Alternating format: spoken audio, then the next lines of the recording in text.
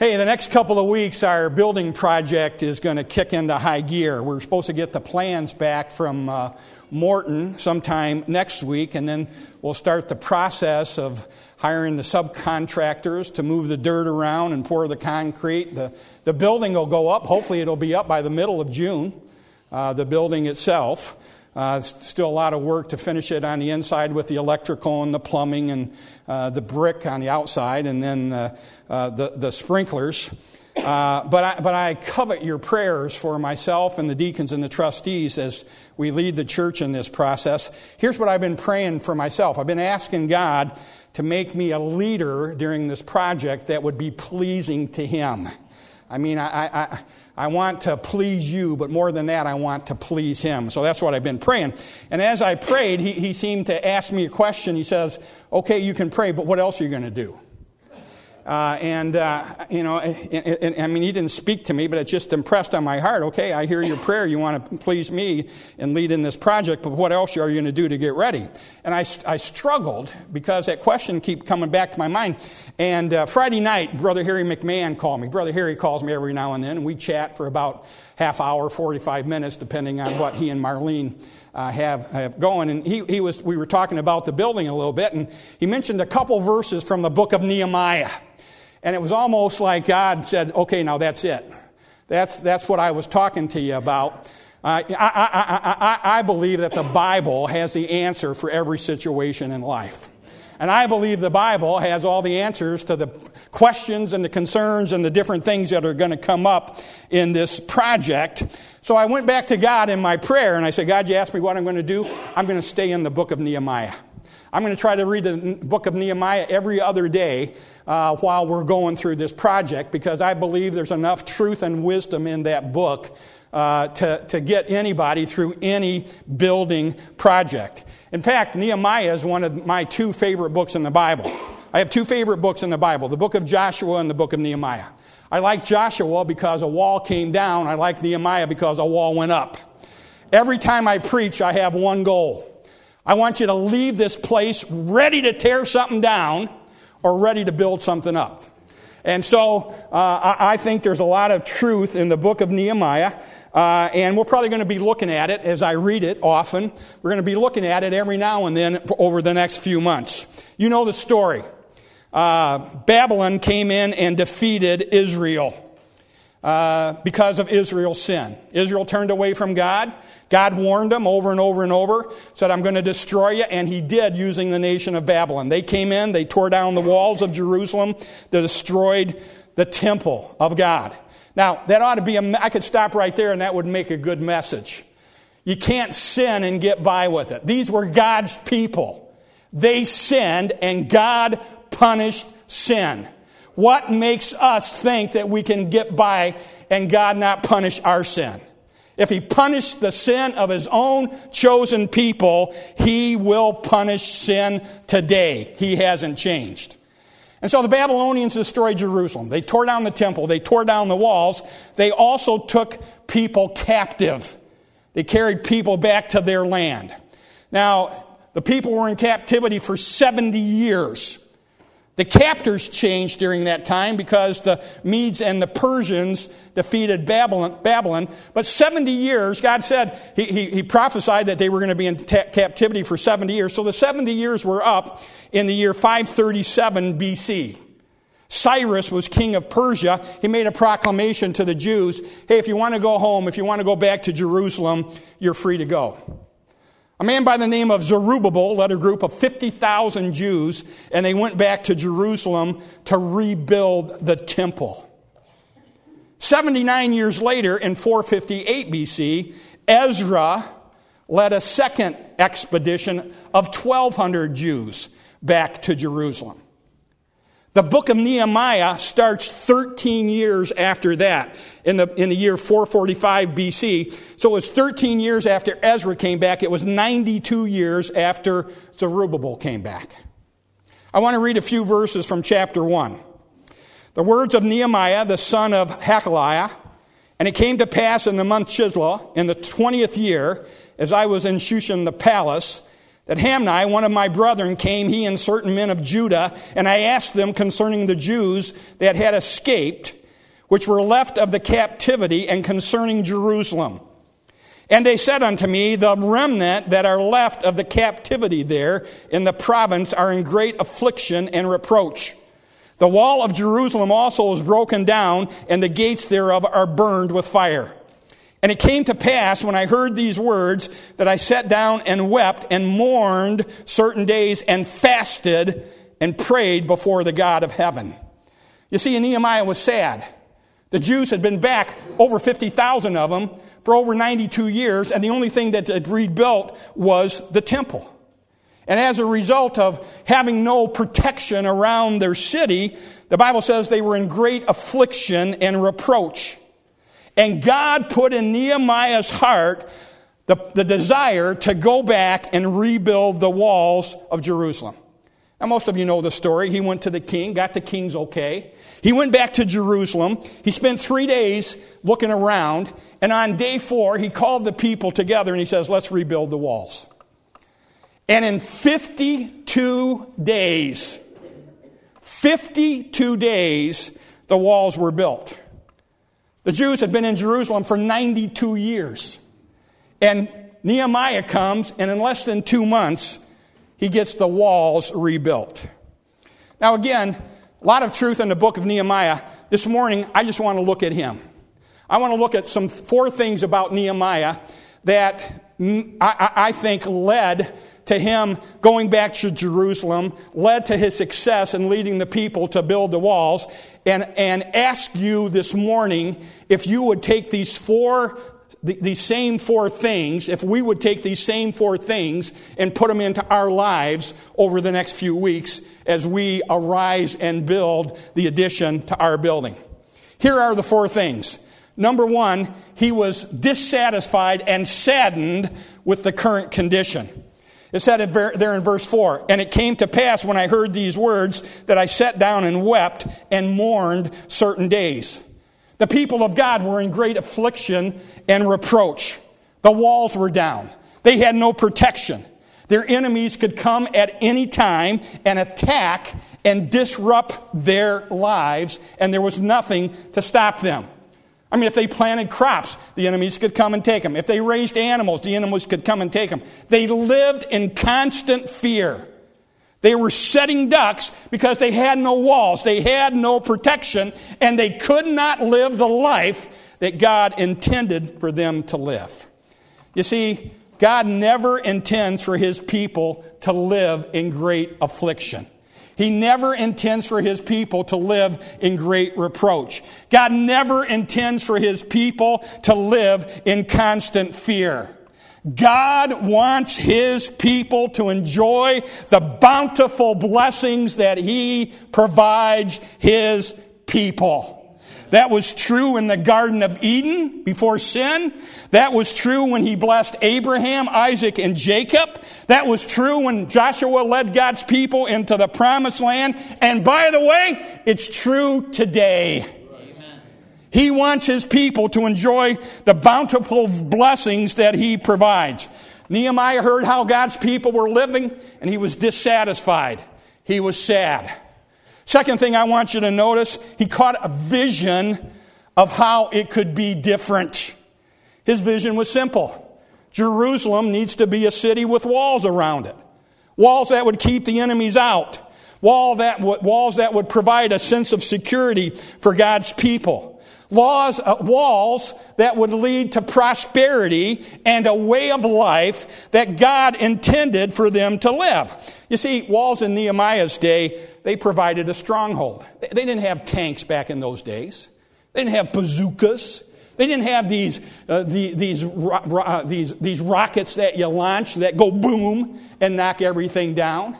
If you lived in a city with a wall, the only way that you could be defeated was for somebody to knock that wall down, which was pretty hard back in those days, or you had to trick them into coming out. And we read about a couple battles in the Bible to where God's people did that to people they were fighting and tricked them to come out of the cities. And so Nehemiah caught a vision. His vision, again, was simple. Jerusalem with walls around it. Number 3, he was willing to make a personal sacrifice, get involved, and make this vision a reality. Now, I will remind you, Nehemiah had a good job. He had a great job. He was the king's cupbearer. He stood in front of the king. He was part of the king's household. He had a life of ease, no worries, unless somebody, of course, tried to poison the king. And then he sort of got the poison first and I guess would die that way. But other than that little detail, he lived a good life.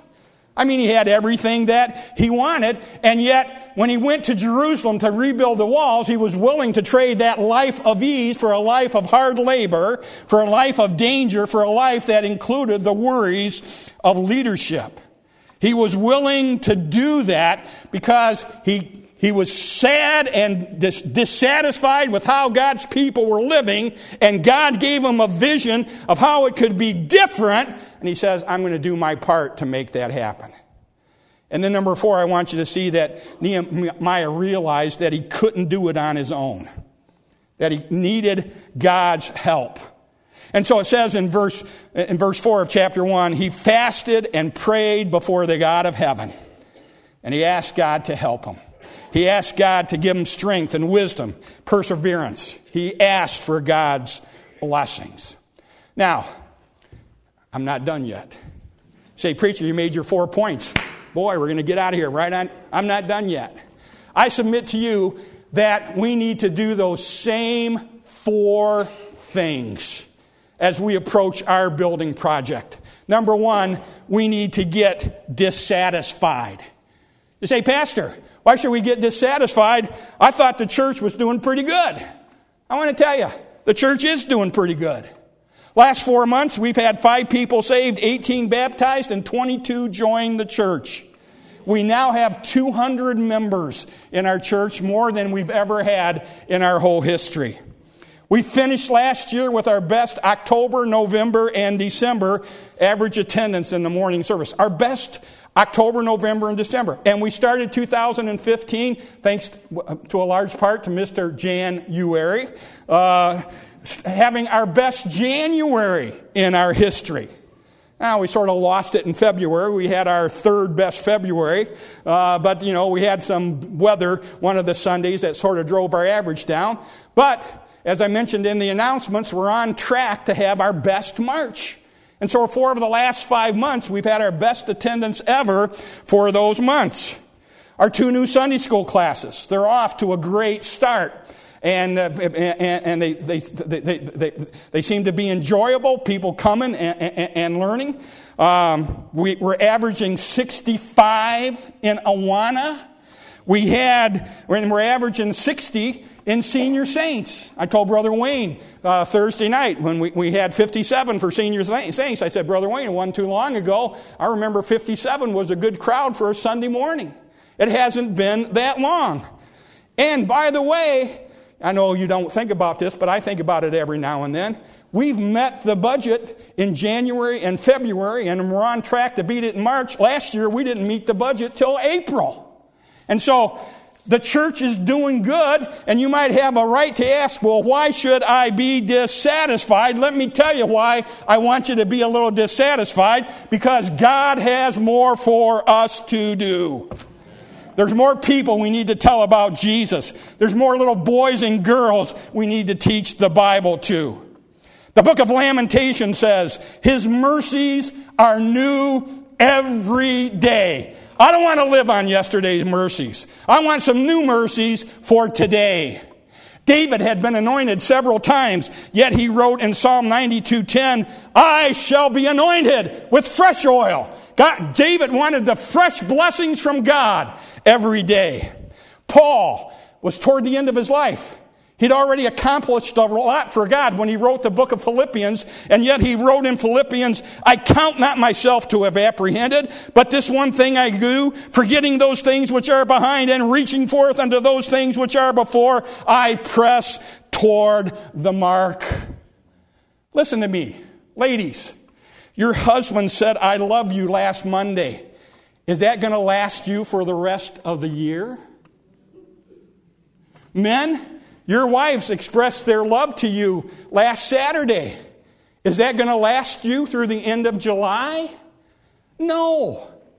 I mean, you wouldn't be satisfied with that. You want expressions of their love on a daily basis. Well, in the same way, I don't think God wants us to be satisfied. And by the way, I'm thankful for everything God's done. I praise Him every day. I thank Him every day. I never thought I'd be a pastor with 200 members.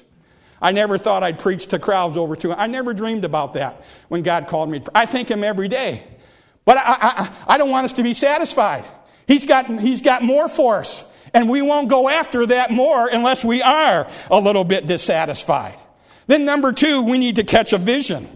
We need to catch a vision of more people getting saved, of more people getting baptized, of more people joining the church. A vision where the auditorium, even after we expanded, is so crowded that we got to do something else.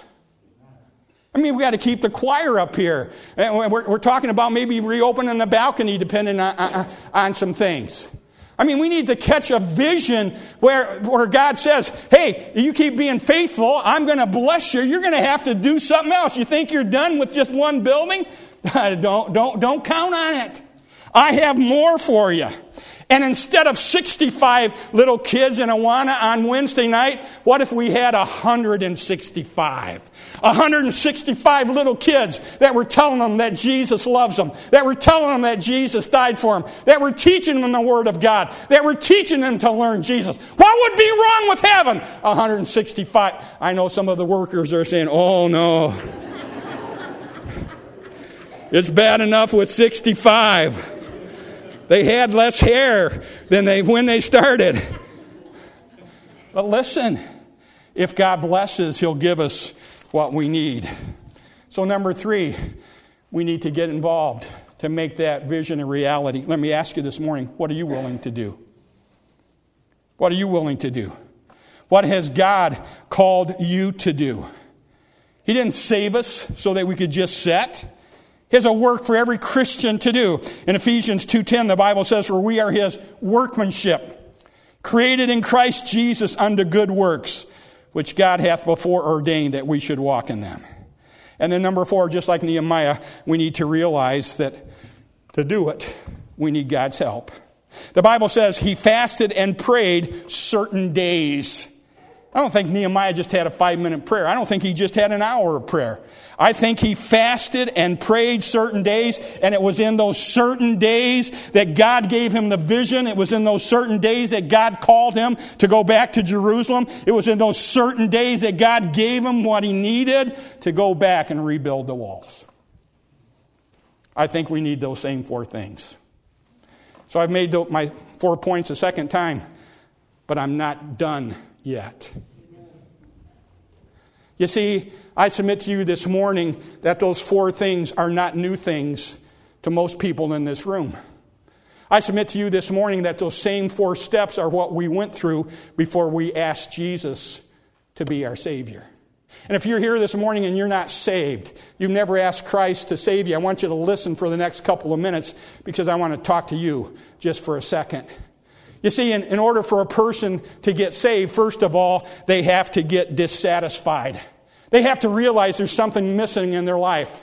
They have to realize there's a hole in their life that they've tried to fill with the things of the world, but the things of the world don't fill it. The things of the world don't satisfy it. Look, you were made in the image of God. You were made to fellowship with Him. And your sin separates you from your Creator. Your sin separates you from the one that wants a relationship with you. And by the way, I may not know you. I may have just met you today. I speak on the authority of this book. Every single person is a sinner. There's none righteous, no, not one. For all have sinned and come short of the glory of God. And because your sin separates you from God, you're just like the people living in Jerusalem without the walls. You cannot live the life apart from God that He wants you to live, that He made you to live. You can't do it apart from Him. And so you have to get a little dissatisfied. You have to realize there's something missing in your life. And what's missing is your relationship with God, your Creator. You have to catch a vision. Somebody needs to tell you what it's like to be a Christian. Somebody needs to tell you what it's like to be a child of the King. Somebody needs to tell you what it's like to be part of the family of God. To have a Father that keeps his eye on you every moment.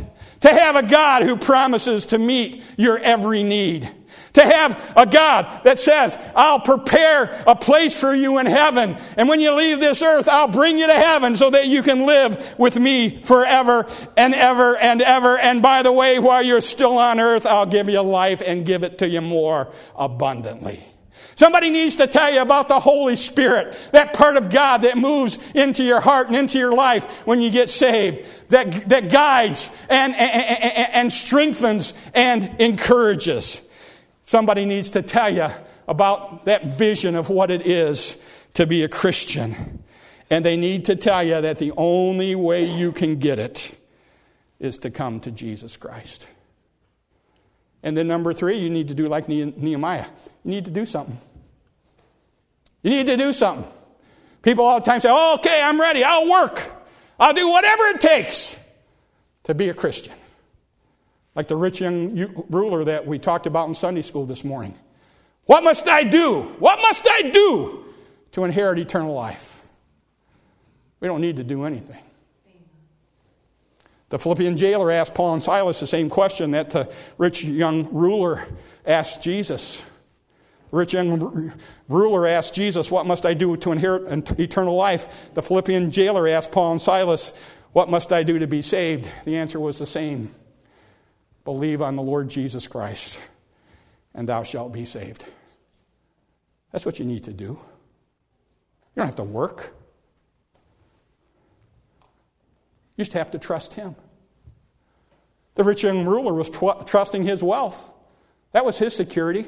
Our security are not in the things of this world. Things of this world are going to pass away. 100 years from now, what you have in the bank and the possessions you have, they're just going to be dust. They'll be worthless. But where you are 100 years from now will be determined by what you do with the Son of God, Jesus Christ. And so, you need to take action. And you need to do number 4, what Nehemiah did. You need to go to the Lord in prayer. And you say to God, I'm a sinner. I need a Savior. Jesus, I believe when you went to Calvary's cross, you died for me. Please save me. Please save me and make me one of your children. God has done that. Jesus has done that for many, many people in this room. The vast majority have asked Jesus to save them, and he has answered that prayer. If you're here this morning and you have never done that, the next few minutes could be the most important minutes of your life. Because you see, you have to make a decision. Yeah, just a minute, preacher. I didn't come to make a decision. I didn't come here this morning to... Well, I'm sorry. You're here. You've heard the gospel. So you now have to make a decision. If you've never been saved, you either accept it and ask Jesus to save you, or you reject it and walk out and say no. You can't leave neutral. You either decide for him or against him. Sorry. I guess we should have put a sign on the door. You're going to make a decision, and it might have stopped you from coming in this morning, but you're going to make a decision, either for Jesus or against him. What are you going to decide? Let me tell you this morning, the life that you're living is nowhere near the life that Jesus wants for you. Nowhere near the life that he designed for you. Nowhere near the life that he wants you to have, either here or in eternity. The only way you can get that life is to come to him. Would you do that this morning? Would you? I'm not asking you to become a member of the church, although I think that's a good thing. I'm asking you to become a member of the family of God. Jesus said, I'm the way, the truth, and the life. No man cometh to the Father but by me. Let's pray together. Father, thank you for your word. Thank you for the simplicity of it. Thank you for making it so simple that as Adam preaches to the little ones back in the back, he can tell the same gospel and they can understand it. And so I pray for those that might be in this room that have never asked Jesus to be their Savior. I pray, Father, that you would help them see that their sin separates them from you, that Christ paid for that sin when he went to Calvary's cross and offers them the free gift of salvation. Help them to decide for him this morning, Father. Help them to pray and ask Jesus to be their Savior. And we'll help them if they'll come in just a second as we sing. We'll help them. We'll show them from the Bible the verses that I've talked about, and we'll help them pray that prayer. So I pray, Father, that you bless this time of invitation. Speak to every heart. Help us to be obedient. I ask this in Christ's name. Amen.